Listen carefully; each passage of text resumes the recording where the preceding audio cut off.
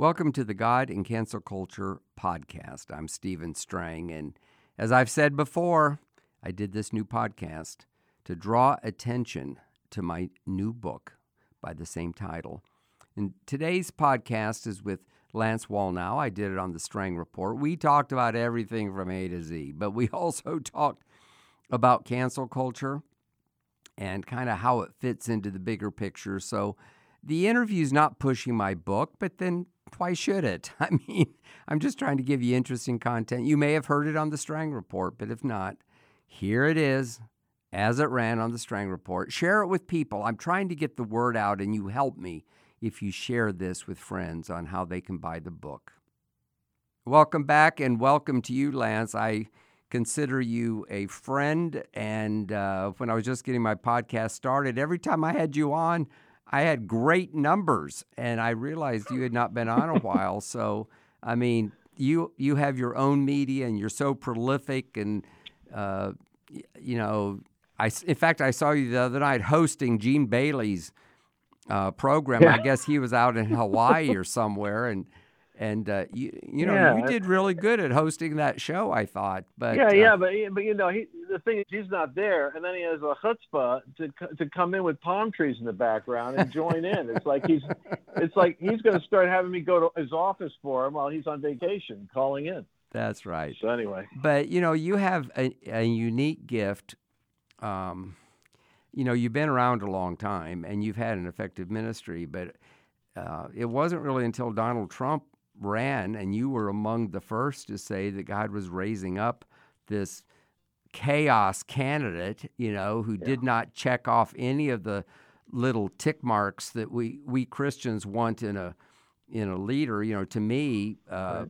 Mike Huckabee or a whole lot of others did a better job. Yet it seemed that God raised up this unlikely real estate tycoon.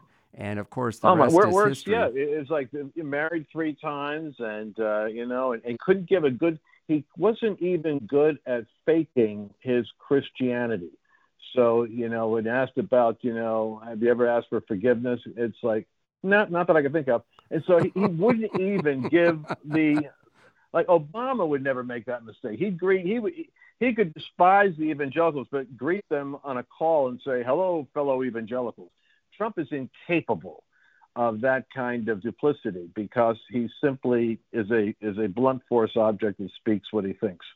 And finally we had a politician that at least was who he really was, and also who tried to keep his promises, especially on the issues that were important to us, like moving the embassy to Jerusalem and pro-life and a whole lot of things. And, we could talk about that a long time. I'll just, I ended up writing 4 books with his name in the title. And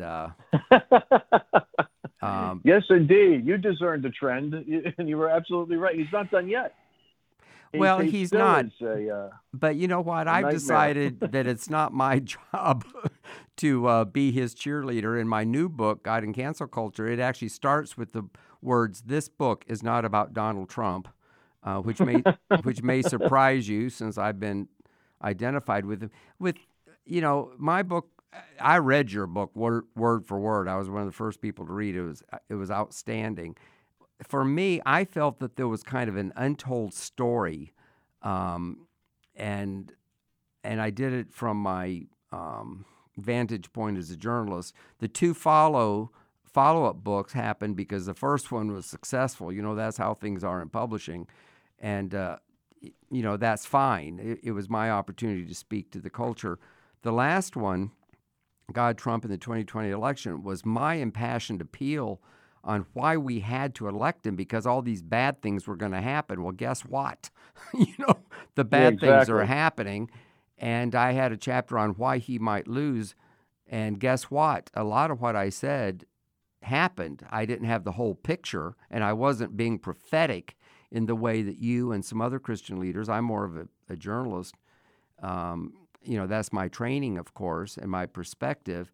But with cancel culture, I'm just very, very concerned about people being canceled, and it seems that it's getting worse by the day. I mean, recently, a lady that was asked to sing the national anthem at a big sporting event, and they disinvited her because she wouldn't get the vaccine. I mean, what does that have to do with anything? It's like Yeah. any little thing you do that doesn't go along with the leftist narrative gets you canceled, and now people are afraid of being canceled. They think, oh, this happened to this person, maybe I better not say anything. And I think Yeah, that's the worst of all. Yeah, but I think the cancel culture, as serious a specific threat as it is part of a larger issue, which is the replacement of theology, faith, God, a sense of national identity, and a shared Judeo-Christian worldview has been replaced by a new sacred. And we have to understand why the cancel culture does what it does. It's because at some level, Democrats, particularly progressives, identify politics as a religion. Now, guys like me, we get accused of dominionism, falsely accused, I might add, of all these things. But the left actually are dominionists. And we should really start to examine what happens, because they have a new theology. And that theology has sacred ideas. And we who are speaking truth are guilty of blasphemy. So they tear their robes, they burn our churches, and they silence us and punish us because we're committing some form of blasphemy against the new religion. And this progressive woke culture is actually a couple of ideas woven together that produce a counterfeit worldview, and it's a false religion. And so it's a religious battle in the United States. Christians don't want to hear it. The last thing they want to do is say, I don't want to get involved with religious debates. But the fact is, if you don't get involved with them, they'll get involved with you, which is why you told me earlier 95 churches have been burned down, Catholic churches. Why are they doing that? Because of the blasphemy laws. They consider the Catholic Church to be guilty of being in opposition to their religion, just like the Taliban would consider a Christian missionary to be in opposition to their existence. So the good news is it's so obnoxious. Nobody likes it. I mean, the average person really doesn't like it. It's 25% of America is drinking the Kool-Aid. 95% of Democrats go along with the Kool-Aid, but only 25% are really woke nutty. The large majority of Americans are actually, they're feeling like cowards, but they're also feeling like they're bullied, and you don't bully people for long before there's a backlash. I agree with you, and we can only hope that happens.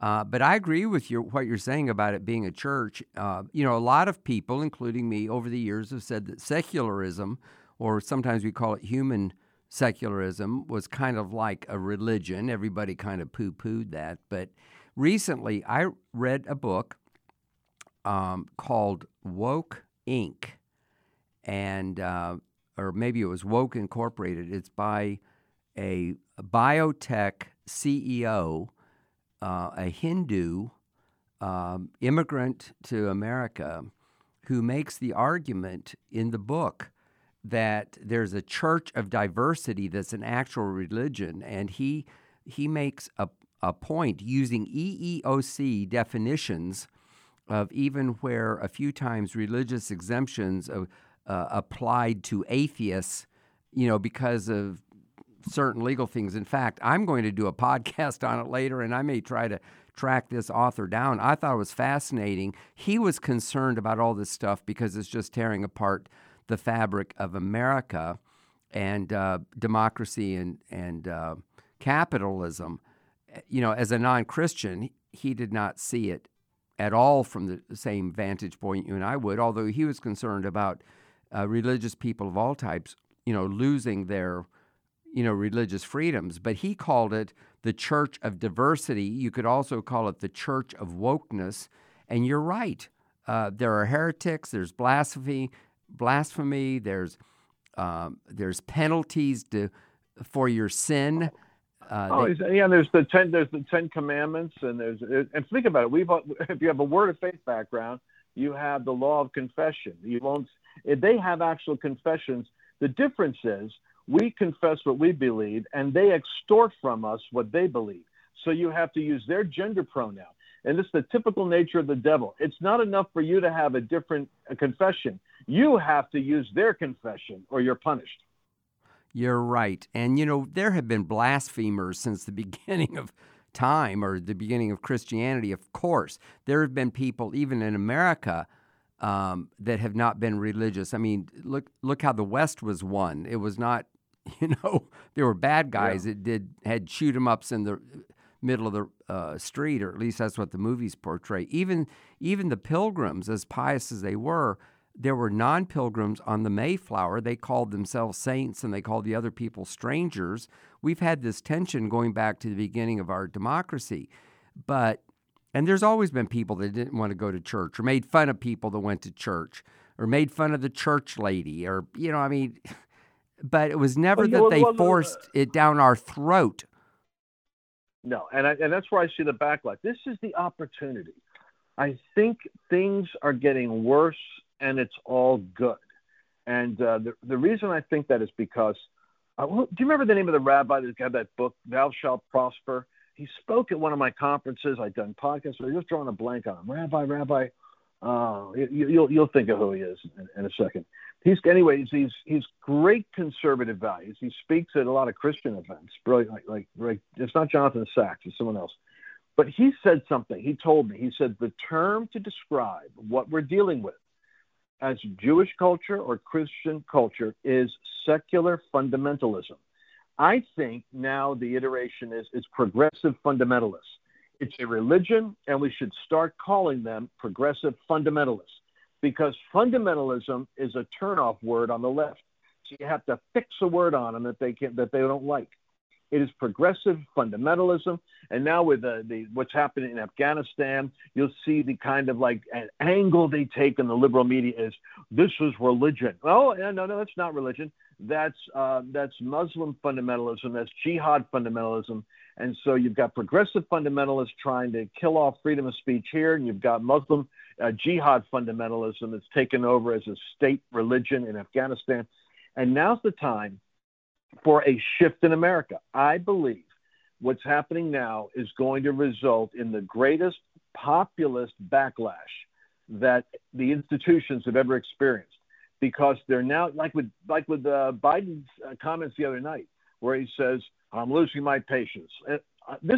Can you imagine Donald Trump looking at a TV camera and doing a press conference and telling the left, "I'm losing my patience"? Their heads would have exploded. So this kind of attitude, this kind of irritated, grumpy, paternal authority figure telling you what you're going to do with your life is not going to go over. You see the stadiums and the college football games, no masks, packed in like sardines, and in defiance doing their chants. The American spirit is not that easily tamed. COVID put us in isolation. That was a psychological, physical blow. The George Floyd riots put us in embarrassment and perplexity. Oh my gosh, what's going on with the race issue? But the combination of it can only last so long. Now people are thawing out. 64% are pro-vax. The rest of the country, what are you going to do with the 80 million people that voted for Trump and the 40 million that had COVID and had natural antibodies? And Israel's saying they're 13 times more resilient than the people with vaccinations, and they've vaxxed 3 times and have 90% of the people vaccinated. And they're saying the most resilient part of Israel is the people that have natural antibodies. So you're not going to see America cooperate. Isn't that interesting? And, my listeners know I had COVID. I had a very mild case last December. And my wife and I went to a wedding in which they required everybody there to have a vaccine. They made 4 exceptions for 4 of us who had it. And 20 people out of the 60 who attended, 20 people came down with COVID. Obviously, somebody in the room had it. And 2 people at our table that we ended up talking to who had the vaccine. In fact, we talked about the vaccine in just, table conversation. But yet the 4 of us that they made the exception for, none of us got sick. Now that's anecdotal, exactly. But it makes me think that the vaccine isn't so valuable. By the way, the rabbi's name is Daniel Lapin. He's a friend of mine. He's a great guy, a great speaker, and but I just wanted to say that since you brought up his name. But Lance, one of the things that people look to you for is kind of a word from the Lord. Now, you're kind of an interesting person. You're a media personality. You're a businessman. You're a consultant, but yet you're a ministry guy too, and you preach. Well, And I'm glad that you get that. I'm so glad you said that, because I have friends of mine that come up to me now. These are preachers with big apostolic networks, and they're nice to me. They say, you're a little controversial, meaning that the pastors have different opinions. But this is the question I got asked 2 weeks ago, which cracked me up. Sincerely spoken by a leader whose name I won't name, but because I didn't have a problem with it, but he said something that really made me laugh. He said, "What we were wondering in our network is, when did you decide that you weren't going to be preaching anymore and you were going to do what you're doing?" I started laughing. I was at lunch. I said, "I actually never decided I wasn't a preacher. I just simply was talking about things the preachers were afraid to talk about and ended up with a different congregation. I'm really doing what I do now because there's subjects that the pulpit is nervous about that I feel need to be dealt with as directly and congruently as any other kind of commentary. So I didn't leave ministry. I'm just expanding my Christian mantle into the area of media to cover all the people that aren't being instructed by their pastors." You're absolutely right. And also a lot of these preachers, not all, but many of them, especially in our circles, they think that you have to add to everything, like and the Lord said and it kind of turns people off. I mean, you just kind of talk normal, and at least to me it's normal. And I don't mean to be critical of the other preachers, but I guess we all live in a bubble, and a lot of preachers do. Within their bubble, within their denomination, people expect them to do that, and you start out slow, and you get wound up, and you're almost screaming at the end. It's actually I kind of enjoy those kind of services. Oh, myself. I do. And what's funny is Donald Trump. If you're in a room with Donald Trump, why did he like Paula White? Because she's like a white female T.D. Jakes. He loves Pentecostal style preaching because it has emotional power with content that is edifying. So I don't know if you ever remember the movie, but The Apostle with Robert Duvall. Oh, I thought it was great. It was had a kind of an odd plot, as I remember. Well, yeah. Well, we're so desperate for Christian movies. We all thought it was great, even though it was odd. Well, it was from a very, very narrow Pentecostal sect in Louisiana, as I recall, and the preacher wasn't exactly a good guy, as I recall. No, he was quite an unsavory character. But I saw an interview. This Robert Duvall, of course, is a brilliant actor, and he was asked about his experience on The Godfather, and he said, we knew when we were making it, you could sense on the set where this is an epic being filmed. He says, sometimes you just get those kind of goosebumps. And I was thinking about his commentary as an artist. He said, now when I made The Apostle, I had to go around the country to churches to hear how these people preach. And he wasn't disrespectful. He said, so if you kind of have an A on, and he was demonstrating the different styles of put the on the end of the word. And he showed 3 styles of Pentecostal preaching that as an actor, he had to analyze which one was he going to use for intonation. But think about it. He analyzed it as a craft with a communication style. It's not necessarily natural. It's kind of like an art form. Well, it is. It's like learning different types of music, too. People that are good musicians could learn a jazz style or even a gospel music style. These are all cultural things, but a lot of times the cultural things get in the way of the gospel or are turn off to people that maybe aren't familiar with it. I guess we got going here because I said that you're just in a class by itself. I've been covering the Christian community for 46 years. That's probably longer than you've been alive. And I feel like I've seen it all, but you are in a category by yourself. And well, I appreciate that, Stephen. And I think that I once went to a doctor who wanted me to do an IQ test. And at the end of the IQ test, he said, "You have very unusual scales. You have ADHD." And I said, "Well, is that bad?" He said, well, I just want to say you had severe ADHD. So what you get is you get someone who seeks God and has an anointing, but it's ADHD, which means at any moment the subject can actually change. But typically, if I hit it right, the Lord has something to say. And God's saying something in the chaos. This is where you were going. I believe there's a word right now, and I have it as strong in my spirit as I had when I got the Donald Trump theme back in 2015, going into 2016. And here's what it is. When I saw the debacle in Afghanistan, and I saw the woke flag and the American flag one day, and then I saw the embassy collapse the next day, I shook my head, and the thought came to me, because I remember the flag is called Old Glory, and I remember the verse in 1 Samuel, the glory has departed. I watched the Middle East collapse. I look at geopolitical things. I understand China. I understand Davos. I understand why China wants to have a land bridge for one belt, and there's a new economic system between Davos and China, and they want America out. And it looks like Biden, in all of his bumblingness, has created the perfect self-inflicted wound to facilitate that. And I'm watching this global meltdown of the United States, and it forced me to go find the verse where the glory departs. The ark leaves the land of Israel. But where does it go? It goes into the camp of the Philistines. And then if you watch, it's while the ark of God, 1 Samuel chapter 5, verse 2, is in the house of Dagon, their idol, that the idol falls down flat.